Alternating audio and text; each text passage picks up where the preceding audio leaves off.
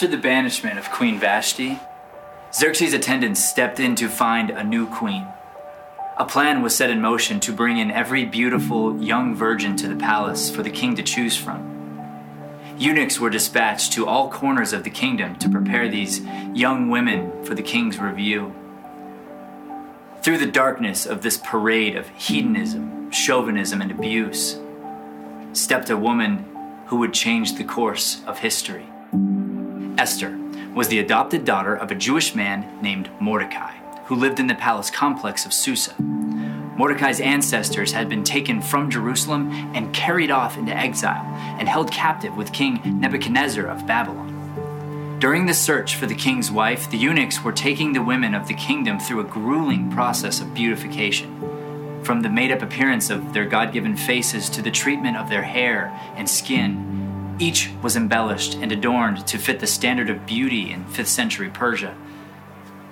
It was into this process of human ornamentation that Esther entered the king's palace. Once there, she caught the eye of Haggai. In his mind, she was a magnificent candidate, and he got right to work on special preparations to qualify Esther for review by Xerxes. Haggai knew Esther was special, so he assigned her 7 personal maids to take care of her every need. These weren't just any maids either. These were the best and most experienced, straight from the king's palace. It's worth noting here that Esther, caught somewhere between fear and wisdom, never mentioned her Jewish background. Her uncle Mordecai had cautioned her to keep this a secret, so she remained silent on her true lineage. Each girl's turn to meet the king only came after they had completed the 12 months of their prescribed beauty treatment. When it was Esther's turn to meet the king, he instantly fell in love with her. Far more than with any of the other women, he was totally smitten by her. Esther, just as she was more than enough for the king. He proudly placed the royal crown on top of her head and made her the new queen in place of Vashti. Filled with excitement, the king then gave a grand banquet for all of his nobles and officials and called it Esther's Banquet. Showtime, 5 minutes. He proclaimed it a holiday for all of the provinces and handed out gifts with royal generosity. Amidst everything, Esther had still kept her Jewish lineage a secret, just as Mordecai had advised. Everything was going well until one day when Mordecai was sitting at the king's gate. He overheard the 2 men who guarded the entrance of the palace talking to one another. It was obvious by their discussion that they did not like the king. Mordecai could hear everything they were saying, including their plans to kill the king. Mordecai quickly told Queen Esther everything that he had heard, who then told King Xerxes, giving credit to Mordecai. When it was investigated and confirmed as true, the 2 traitors were immediately killed. Thank you. With Mordecai in the king's good graces, it appeared as though Esther's life and legacy might soon be smooth sailing from here on out. So in preparation for today, I wore my t-shirt because me and that narrator, man, we're just like brothers, right? And so, yep. And hey, I want to tell you a quick story as we welcome the other campuses and venues that might prepare us for what we're going to do over the next 40 minutes as we continue in the story of Esther. Before this service, a gentleman came up to me. He's been here for a couple of years, and he was paying me a compliment, and it was kind of funny how he said it. He said, most time when I go to churches, the pastor, once in a while will give a good sermon. And he said, but in the 2 years that I've been here, it seems like every week you give a great sermon. And I, no, don't clap. I'll tell you why, because this is a message on humility, and so we don't want to do that.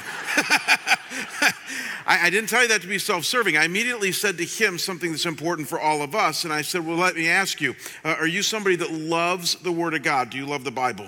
And he said, yes. And I said, that's why you feel that every week I give a great sermon, because this is Scottsdale Bible Church, and I stay very close to the Word. We teach the Bible. And here's my point, gang. If you love the Bible, and most of you do, you're going to love what we do today and every week. But conversely, and this might help some of you who find some of the stuff we do around here boring, if you find the Bible boring, then you're going to find me boring. Is that safe to say? It's true. One of the things that the reason I came here 12 years ago to Scottsdale Bible Church is because this is a church that stands apart in many ways in its unashamed vision to teach the Word of God.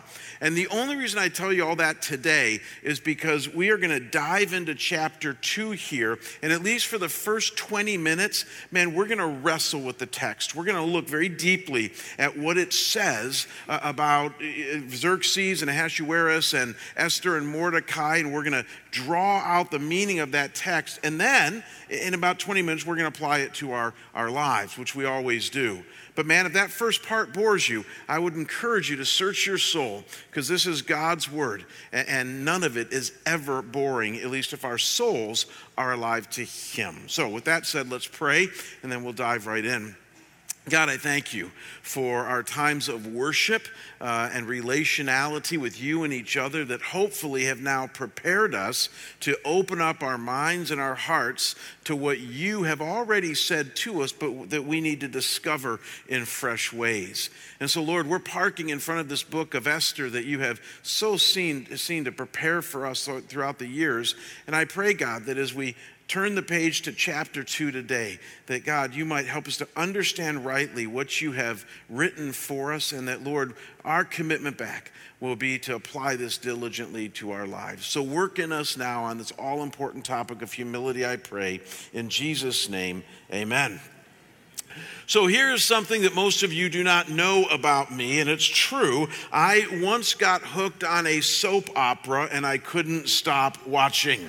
It's true. I was young, I was naive, I was a freshman in college when we all do stupid things, and I'd never watched a soap opera up to that point in my life at all. My father always told me to stay away from them and to just say no. But one day, I was innocently walking through the commons area of the freshman dorm where I was living, and there were a bunch of guys, 10 men, huddled around this TV, and as I watched them, I heard Luke yelling at Laura, and then Scotty walked in and started yelling at Luke, and then Laura went to call her adopted father Rick, and before you know it, I was sitting down to dial into this drama and find out what happened next.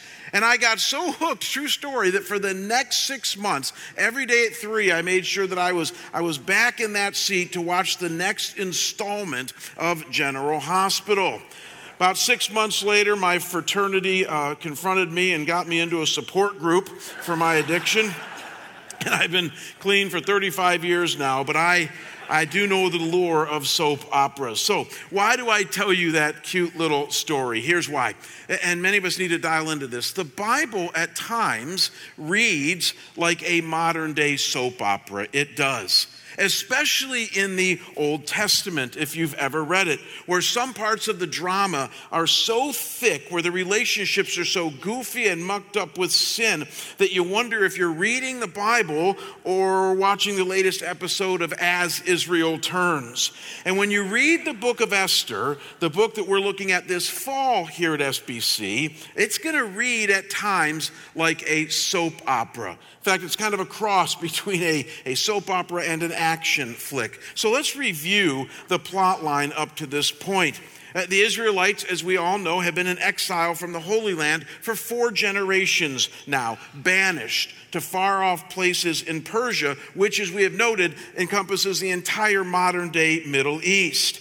And then, as we've also noted, the king, whose name is Ahasuerus or Xerxes, depending on your translation you read, is the secular king of Persia. And in chapter 1, he decides to throw a party for the Persian elite that lasts 6 months. I mean, it's just a hedonistic party. And at the end of this, he throws a party for all of Susa, the capital. And after drinking a bit too much wine, he gets the idea to summon his wife, Queen Vashti, to appear before all the visitors so that they can gawk at her beauty. And thankfully, she wants none of this. And yet this ticks off the king, and so you gotta love the drama. He asks his 7 most trusted advisors what to do, and the smartest guy among them, a guy by the name of Memucan, tells him that if he does nothing, then all the women in the kingdom will likewise start disobeying their husbands, and you can't have that. So he tells Ahasuerus to banish Vashti from ever being in his sight again. And Ahasuerus does this, and then he sends an official royal edict, a law throughout all of Persia, telling women to obey their husbands, which I'm sure the women receive very well. But now Ahasuerus is without a queen. And so he goes on a hunt through the entire kingdom and gets a few hundred of the most beautiful women, puts them through an entire year of an extreme makeover, and plans on spending time with each one of them, and out of this group choose a new queen. And it's at this point that Esther enters into the story. A beautiful Jewish woman, one of the exiles, who's been under the care of her older cousin Mordecai, and through a strange turn of events, out of all the women that Ahasuerus could have chosen, he chooses Esther to be his queen. So one day, Esther is this poor, struggling exile in a strange land, and now she is the queen to the king of the largest known land at that time. Nobody knew anything beyond the borders of Persia, and as we've seen, this guy is rather insecure, angry, self-absorbed, and hedonistic. I'm telling you, this reads like As Persia Turns. Now, as we turn the page to chapter 2 of this drama, the question that we need to continually ask and remind ourselves is this: what is God saying to us through this historical account? This is an historical story in the Bible here. It really happened about 480 BC, so 2,500 years ago. And it's recorded in the Bible. It reads more like a secular book. So what is God saying to you and me today? Why did he see fit to put this book in the Bible? And we called this series aptly, God Behind the Scenes. Because though God is never mentioned in this book, and it reads like a secular book, the book of Esther, as we've noted, God is very active in this book. He's just behind the scenes.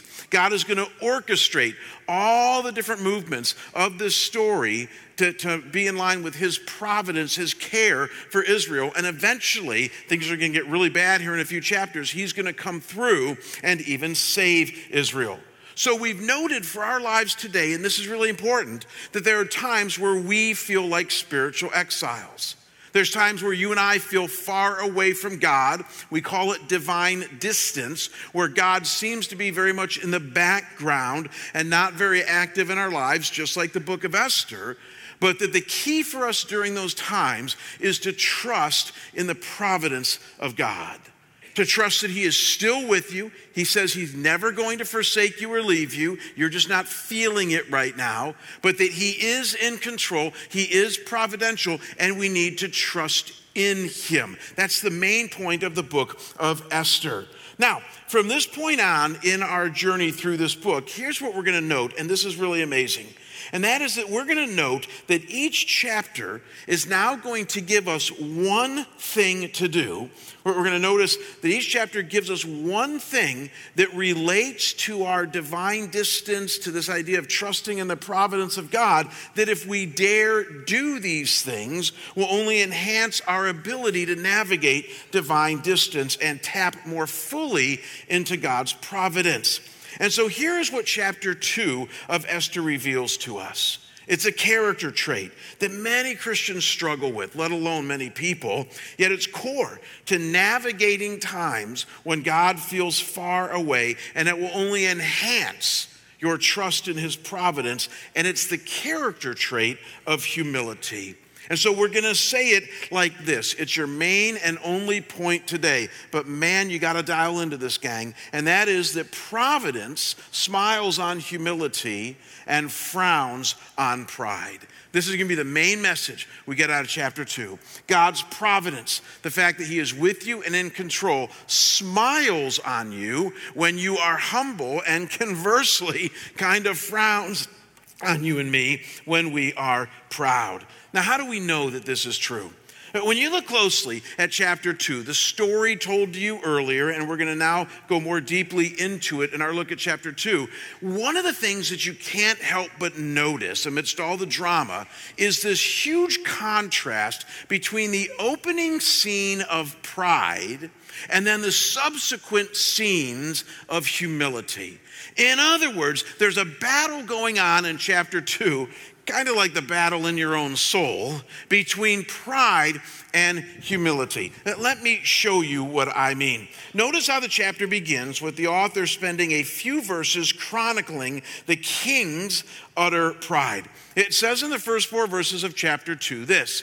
It says, after these things, when the anger of King Ahasuerus had subsided, he remembered Vashti, the queen, and what she had done and what had been decreed against her. Then the king's attendants who served him said, let beautiful young virgins be sought for the king. Let the king appoint overseers in all the provinces of his kingdom, that they may gather together every beautiful young virgin to the citadel of Susa, to the harem, into the custody of Haggai, the king's eunuch, who is in charge of the women, and let their cosmetics be given to them. Then let the young lady who pleases the king be queen in place of Vashti. And the matter pleased the king, and he did accordingly. Now, when you read those first opening verses there, you're tempted to think, well, it's just describing the scene here and what the king is doing and kind of the next movement in this story. And it is. But what I need you to notice here, give me another click here, is the progression of pride going on as Ahasuerus does his thing. You will notice that it first begins by describing his anger. It says, as his anger from chapter 1, when he was dissed by his wife Vashti, subsides. Here's the deal. Many times anger is not about pride. You're just angry. But you and I both know that there's times where anger is about pride. You have been shunned. Your pride has been wounded. Somebody's gotten in your way when you're trying to do selfish things. And there's a pride in all of us that when that happens, gets very angry and lashes out at those around us. I would submit to you that that's exactly the kind of anger that Ahasuerus is experiencing now. It's an anger associated with pride. And then it goes on to describe, and again, I'm glad we don't have days like this now, but it goes on to describe his harem, his group of women that, as we saw last week, he objectifies and takes pleasure in, hedonistic pleasure himself. Again, it's all about him and his wants, his desires, as he objectifies women, this harem. And he's adding to this harem because he goes out and gets all these young virgins in the land of Persia there, most likely against their will. It doesn't say anything about being voluntary. Brings them into the harem, and then for a whole year puts them through a beauty treatment of heavy cosmetics. Now, I know Scottsdale wouldn't know anything about cosmetics or beauty treatments, and so maybe I know, you guys know all about that. And so, just picture maybe the most wonderful boutique in Scottsdale. That doesn't even light a candle to this. A whole year of cosmetics, and then the whole goal of all of this is for the king to find his wife, and twice it says there in verse 4 that what mattered most is that it would please the king. Here's the point, gang. Last week we noted that there are 4 driving aspects of Persian culture: secularism, hedonism, objectification of women, and judicial dysfunction. And you're seeing all 4 of them in spades in this opening verses of chapter 2.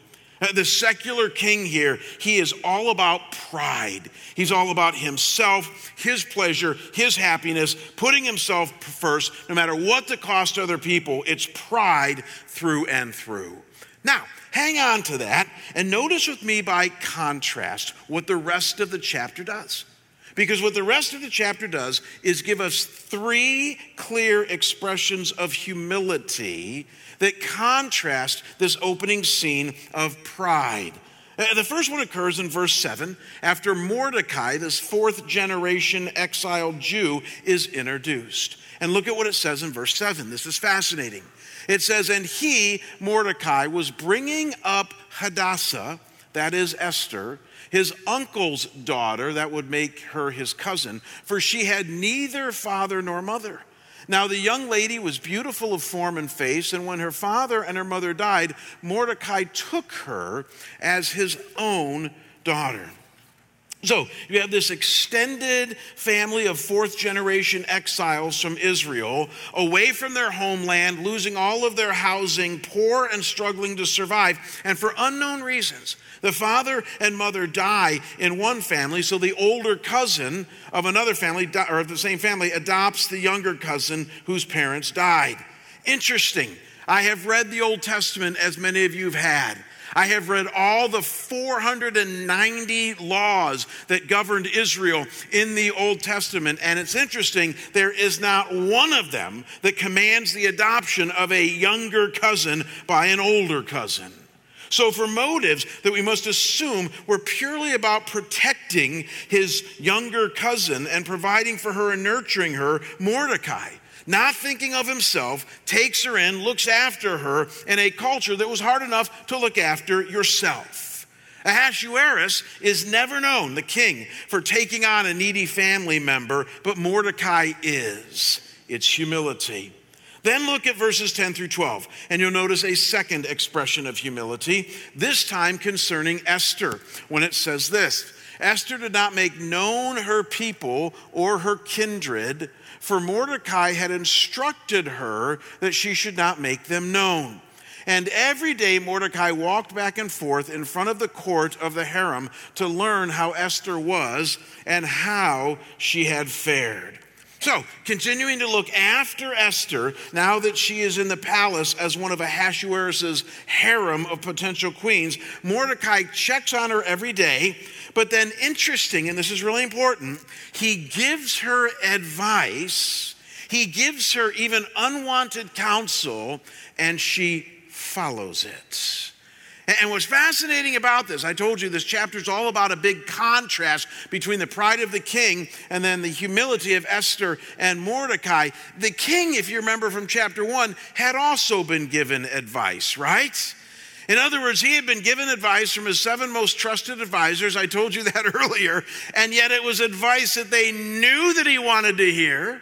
It was advice that he wanted to hear. It wasn't good advice, get rid of this queen who you're objectifying. And it was advice that caused him to make a bonehead and silly decision, getting rid of the queen. And yet Esther here is given advice that she did not ask for by Mordecai, and she humbly listens to that advice. And as we're going to see, this idea of hiding her Jewish identity in the early days here was good advice and is going to pay off in the end. You see, here's what the Proverbs would go on to say. It says the Proverbs said even before this book was written. Proverbs 12:15 says, the way of a fool is right in his own eyes, but a wise man is he who listens to counsel. And Esther listened because she was humble and teachable. The king only heard what he wanted to hear. It's a clear contrast. Now, I can tell, and I tried to warn you guys about this, by the glazed look that some of you are getting, that you're getting, you're trying hard to stay with me in this. Just stay with me. We're going to accelerate here in just a minute. Cactus, Venue, Chapel, Northridge, we're going to accelerate. But before we do that, look at a third expression of pride, and then we'll put all this together. Third expression of humility. And it occurs in verse 15, and it says this. Now, when the turn of Esther came to go into the king, here it is, she did not request anything except what Haggai, the king's eunuch, who was in charge of the women, advised. And Esther found favor in the eyes of all who saw her. It's fascinating. Commentators and Bible experts wrestle with why Esther didn't request anything. Maybe she was so beautiful she didn't think she needed it. I think it's more than that. I think that the reason that Esther did not request anything but the bare minimum of all these cosmetics, watch this, is that she was comfortable in her own skin. We're going to define humility in a minute as a right or godly estimation of yourself. It's understanding yourself as God has described you. That's humility. And God describes you as his creation, wonderfully made, loved by him, fallen and in need of redemption. Those are the things God says. And Esther knew this. She knew that she was okay as she was, that she didn't need all these cosmetics, and it shows the humility in her soul. And did you notice that then, as a result of that humility, she found favor in the eyes of everyone? That's going to be important for us as we put this together in just a minute. So, add it all up. You got Ahasuerus, the king, full of pride, which is all about asserting the self and hearing what it wants to hear. And then in contrast to this, you got no less than 3 expressions of humility that are all about respecting others, listening to wise counsel, being comfortable with who you are as a creation of God.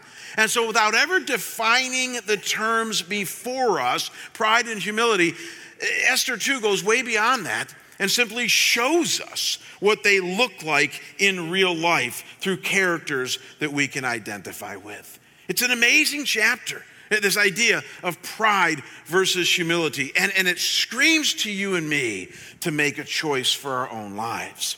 Now, why is all of this important? Other than just recording history, why this utter contrast between pride and humility? And what does this mean for you and me today? Well, we got just about 15 minutes left before we go to our Elder Fund offering. And in the 15 minutes we have left, I want to share with you a couple of very practical outpourings from this chapter that teach us about pride versus humility.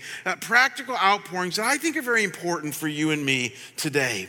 And here's the first thing that we know about pride and humility, and this chapter underlines it, and that is that pride alienates, while humility builds bridges. That's important to recognize. Pride alienates, while humility builds bridges. And some of you are going, well, man, I already know that. Like, teach me something I don't already know. Here's the problem, is that our world doesn't quite get that yet. Have you ever noticed that? Whether it comes to sports or business or academia, I mean, they literally almost tell you, just believe strongly in yourself and think more highly of yourself than you ought. Assert yourself, because that's how you're going to get somewhere in this world and culture of ours. They don't teach you that pride actually alienates your spouse, that it repels your children, and that your friends don't actually like that aspect of you. And then humility. Have you ever noticed how our world responds to humility? I mean, they don't diss humility, but if you ever display humility, the world basically does this. They pat you on the head and go, by, that's kind of quaint, that's kind of nice. You must be a Christian or something like that. You see, God turns that thing upside down. And God says, no, you don't get it. Pride always alienates, and humility will always build bridges. I mean, when you look closely at this story, and particularly this chapter, it's exactly what you see. Ahasuerus alienates his wife due to pride. He's now in chapter 2 lonely and angry, 2 results of pride. And now he has to engage in a major power play in order to find a wife. Man, you could write that story 1,000 times over today. While Esther, this humble, non-assuming, comfortable in her own skin Jewish girl, did you catch this? Finds favor with literally everyone. Her cousin Mordecai, the king's officials, and even eventually the king himself. It's really clear, gang. Pride alienates, and humility builds bridges. When I was growing up, I grew up in a small town in the Midwest, as most of you know, and I grew up at a time where we didn't have video games. We didn't have much TV, just 3 channels. And we didn't have parents that really wanted to spend a ton of time with us. Remember those days? So, I'd be hanging out at home, bored stiff, and my mom and dad would say, would you please go outside, leave, and find something to do? And so that was my upbringing back in the Midwest in the 1960s and 70s. And as a result of that, growing up in a small town and that kind of environment, I spent a lot of time outside as a kid, and I loved to catch animals. not to harm them at all. I had aquariums filled with snakes, and I had all sorts of salamanders, and I'd go fishing in the river, and I just, again, I grew up around a more natural environment, and I loved that about my upbringing. And at one point I also had an aquarium. And aquariums are an amazing thing. I had a saltwater one as well as a freshwater one growing up. And aquariums are wonderful because you can just see the beauty and the complexity of such a simple animal, seemingly fish. One of the things I learned early on about aquariums is that the most popular freshwater fish for an aquarium are what we call angelfish. Angelfish you'll find in all sorts of aquariums for the simple reason that they're probably one of the most beautiful and diverse fish. They come in all different shapes and sizes, all different colors. It's just an amazing breed of fish. They get along well with other fishes, generally speaking. They can be somewhat territorial, but they tend to work well with other fish in the aquarium. And so as a result of this, they're actually one of the most common fish that you will find in aquariums even still today. Angelfish. And they're aptly named because they're docile, wonderful, if you will, humble fish. The opposite of an angelfish is a fish you'll never find in any aquarium, and that is a puffer fish or a blowfish. You won't find those in most aquariums for the simple reason that they're not nice fish at all. They're used to being picked on. Obviously, this is a bloated version of it. They're a much smaller fish. What they do when they get threatened is fill their bellies with water and air, and they puff up, and they got all these spines. But what most people don't know about puffer fish is that they're also filled, most of them, with a very toxic substance that makes it bad eating, and their enemies kind of stay away from them, and is potentially deadly to any other fish, and extremely toxic to humans. In fact, the toxin in pufferfish, according to National Geographic's website, is 1,200 times more deadly than cyanide. And in just one pufferfish, there is enough toxin to kill 30 adult humans. And as of 2017, there's no known antidote, at least according to this website. So you don't see many of these fish in an aquarium, a pufferfish. You'll see a lot of angelfish. Now, why do I tell you this story? Let's take this analogy further. 1 Corinthians chapter 8, verse 1 in the King James is a beautiful phrase. It says this: knowledge puffeth up. Knowledge puffeth up. In other words, this image of puffing up in the Bible is really akin to pride. That when you get too much into knowledge, too much into yourself, too much into, believing your own press releases, that you sort of puff up just like a puffer fish. And just like a puffer fish is not really friends with any other fish because no one wants to be around it, it's pretty clear from the Bible's standpoint that when you puff yourself up, there's enough toxin in you that most people are going to want to avoid you. And yet, conversely, interesting that the Bible mentions angels. This idea of angelfish is, by contrast, exactly what will attract people to you. When you show the beautiful side of who you are, the humble side of who you are, the graceful, docile, I can work with others side of who you are. And if you want to know whether or not you are truly an angelfish or a blowfish or a pufferfish, here's the deal. You can't make that decision yourself. The only barometer for what kind of fish you are those around you. In other words, you have to ask those around you, or just look closely at whether you are drawing them close to you in intimate relationship, or if you are somehow repelling them. I've told you guys this 1,000 times. I tend to be, kind of bold from the pulpit, but honestly, if you ever come to me one-on-one, I think I'm relatively more mild. And there's times where I'm talking to somebody and they're telling me their tale of woe and their problems, and I think something that I don't say. Maybe I should say it, but I'll say it now, so if this fits you in a conversation we had, here it is. And that is that somebody will be telling me their tale of woe. You're going to love this. They're telling me their tale of woe.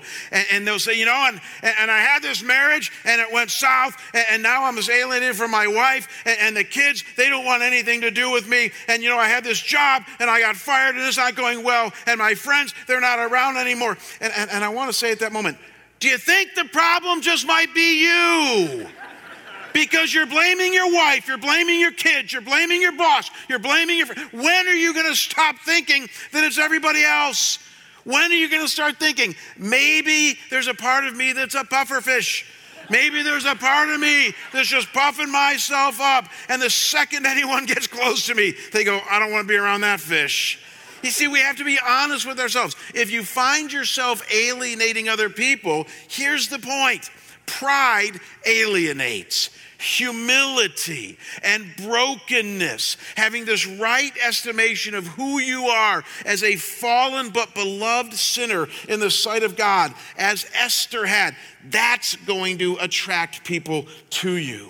And the reason that this is so leads us to the second practical observation I need to make about pride versus humility. And this one is worth the price of admission today, which, by the way, was free. And here it is. And that is that pride and humility are two types of fuel for the soul. You see, this is why this is such an important conversation. Pride and humility are not these kind of tangential issues that we might or might not deal with. Man, I'm telling you, these are core to how you are motivated and how you respond and even the fuel you run on each week of your life. You see, pride and humility are two types of internal energy that your thoughts and emotions respond to and run on. They motivate you in one direction or another. So kind of like a car that needs gas, but you can either put good gas in it or bad gas. You can put either one in the car and it'll probably run, but how it runs will determine on whether you got good gas. And what God says is that humility is the good fuel that he wants our souls to run on, and pride is not. And again, how it works with those around you and even with God is profound and powerful. I want to wrap up by telling you a true story, kind of a vulnerable story for me, but I look back on it now with fondness and I smile. And it wasn't a story that I told the team that hired me 12 years ago, and you'll hear why. But let me just ask a question. Have any of you, through a hand raise, ever been fired from a job before? Raise your hand if you've ever been fired from a job before. Yeah, most of you are liars. So a lot of us have probably been fired from a job before. And I've only been fired once. And again, I did not put it on my resume, but I got fired back in 1988. It was actually the winter of 88. And I want to tell you the story. I was in my second year of seminary, and I had come out of college, just fired up for Jesus, went on to seminary. And as I've told you guys before, I struggled a lot in seminary. God was chipping away at my character. I had a lot of issues with my father. I was a young man, very insecure. And I had anxiety that I was wrestling with and depression. And a lot of it was just centered on the fact that I cared so deeply what everybody thought of me. I mean, I was so codependent with the world around me. And so I got hired in seminary for 15 hours a week to work with this youth organization called Youth for Christ, which is the young life of the Midwest. And so I was all excited to work with this youth organization. And yet what I found they wanted me to do in relatively short order was to go on to secular high school campuses and to befriend these lost kids and then try to bring them to the Youth for Christ events. When I found out that that's what they wanted me to do, again, put two and two together, this guy who's terrified of rejection, caring what other people think, I thought, man, I'd rather like poke needles in my eyes than do something like that. And so I spent a lot of time in the office, and I hung around a lot of youth pastors, and they didn't want us hanging around youth pastors. They wanted us on campuses. But I kind of muddled around for 3 or 4 months, and I didn't tell my bosses at Youth for Christ why this was so. I just sort of struggled with doing my actual job.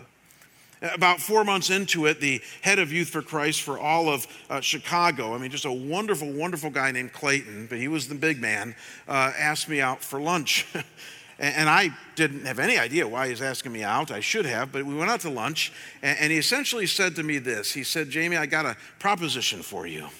He said, it's obvious that you have a lot of issues. And I thought, well, you got no argument for me there. And he said, and I think we can help you with your issues. I think we can help grow you and mature you and start to work on some of these things. But with 15 hours a week, we can't. And so if you're willing to put seminary on pause and come on staff full time with Youth for Christ, I think we can work with you. And if you're not, this will be your last day with Youth for Christ. I thought, oh my gosh, I wasn't seeing that coming. I should have. And so I didn't really have to think about it very long because seminary was very important to me. My mentors had drilled into me I needed theological education. And my dad, by the way, was paying for it and graciously. And so I said to Clayton, I said, oh man, I can't leave seminary. I'm getting married in 6 months. I'm going to be looking to do church work. And I said, I just can't leave seminary. He said, I understand. He said, consider yourself released as of today. I felt a lot of shame in that moment. I felt more like a failure than I usually did back then. And then everything changed with what he said next. Because what he said next was one of the most humble, life-giving statements that made this firing one of the best things that ever happened to me.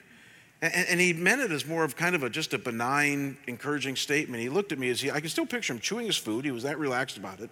And he simply said this. He said, here's the deal, Jamie.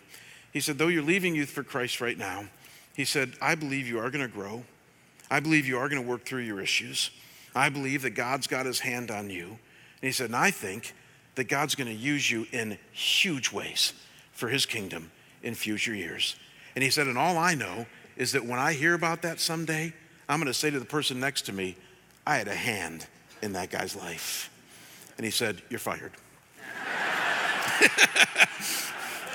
I walked away from that time thinking, okay, I got fired, but you know what? This was life-giving because he encouraged me greatly. As many of you know, I finished seminary. I went on to my first church where for 9 years I was lovingly mentored in all my insecurities. I got counseling, all the things I needed to do to start to work through my issues. And though my wife would be the first one to say I still got issues, they're not as bad as they were back 35 years ago. And that was a very life-giving thing Clayton did. Here's what I thought about over the years, and this is relevant to you.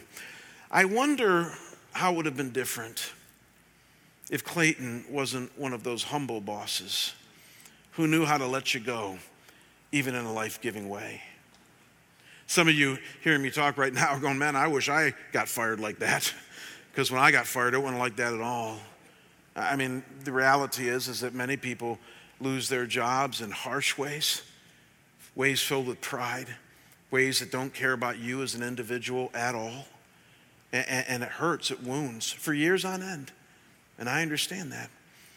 And I'm thankful that the one time I got fired by a really humble guy who cared more about me than even himself. And you see, pride works that way. It's a fuel that we carry around with us that oozes out each moment of each day to those around us. And humility is the same thing. It's a fuel we carry around with us that oozes out. One of them alienates. Another one tends to draw people close. And here's my last thought, and with this we're done. And this you have to understand. And that is, not only does it work this way with people, it works the exact same way with God. Some of you wonder why I said earlier that providence smiles on humility and frowns on pride. Here's why. Can you guys bring up that James passage? I skipped it earlier. James 4 verses 6 and 7 make it really clear. It says, he, God, gives more grace. In other words, he always wants to give you grace. This is why the scriptures say he opposes the proud, but shows favor or grace to the humble. Submit yourselves then to God. See, here's the deal. God loves you more than you could ever imagine. And because he loves you, he wants you to trust him and submit to him each moment of each day. Even as we're seeing in this series, when he feels very far away. That's when you need to trust him the most and in his providence. And this character trait of humility is your friend. Because humility, humbling yourself before God and others, causes God to smile upon you. He loves that in you. And it's going to help you navigate those times of distance, and he will draw closer to you. Conversely, pride, which is so easy to fall into, tends to repel even God. He doesn't want that in you, and it creates distance. So now you see, why this first trait that we're looking at in this series is so important for navigating divine distance. It will help you trust God even when he feels far away, and it will eventually bring you closer to him. Let's pray. Father, thank you for who you are in our lives. Thank you for this wonderful chapter in the Bible that contrasts this idea of pride versus humility. And God, I pray that as each of us kind of give thought to our own lives, audit to our own experiences here, when it comes to our own battle with pride and humility, that God, we drop the pride and that we'd have this right estimation of ourselves. May we be more about Esther and Mordecai than the king. And Father, I pray that as we do that, that God, that distance that we at times, maybe even at lengthy times, feel from you, God, would start to get closer. And that God, we'd start to feel your smile upon us as we submit ourselves even to you. And that's my prayer in Jesus' name. Amen.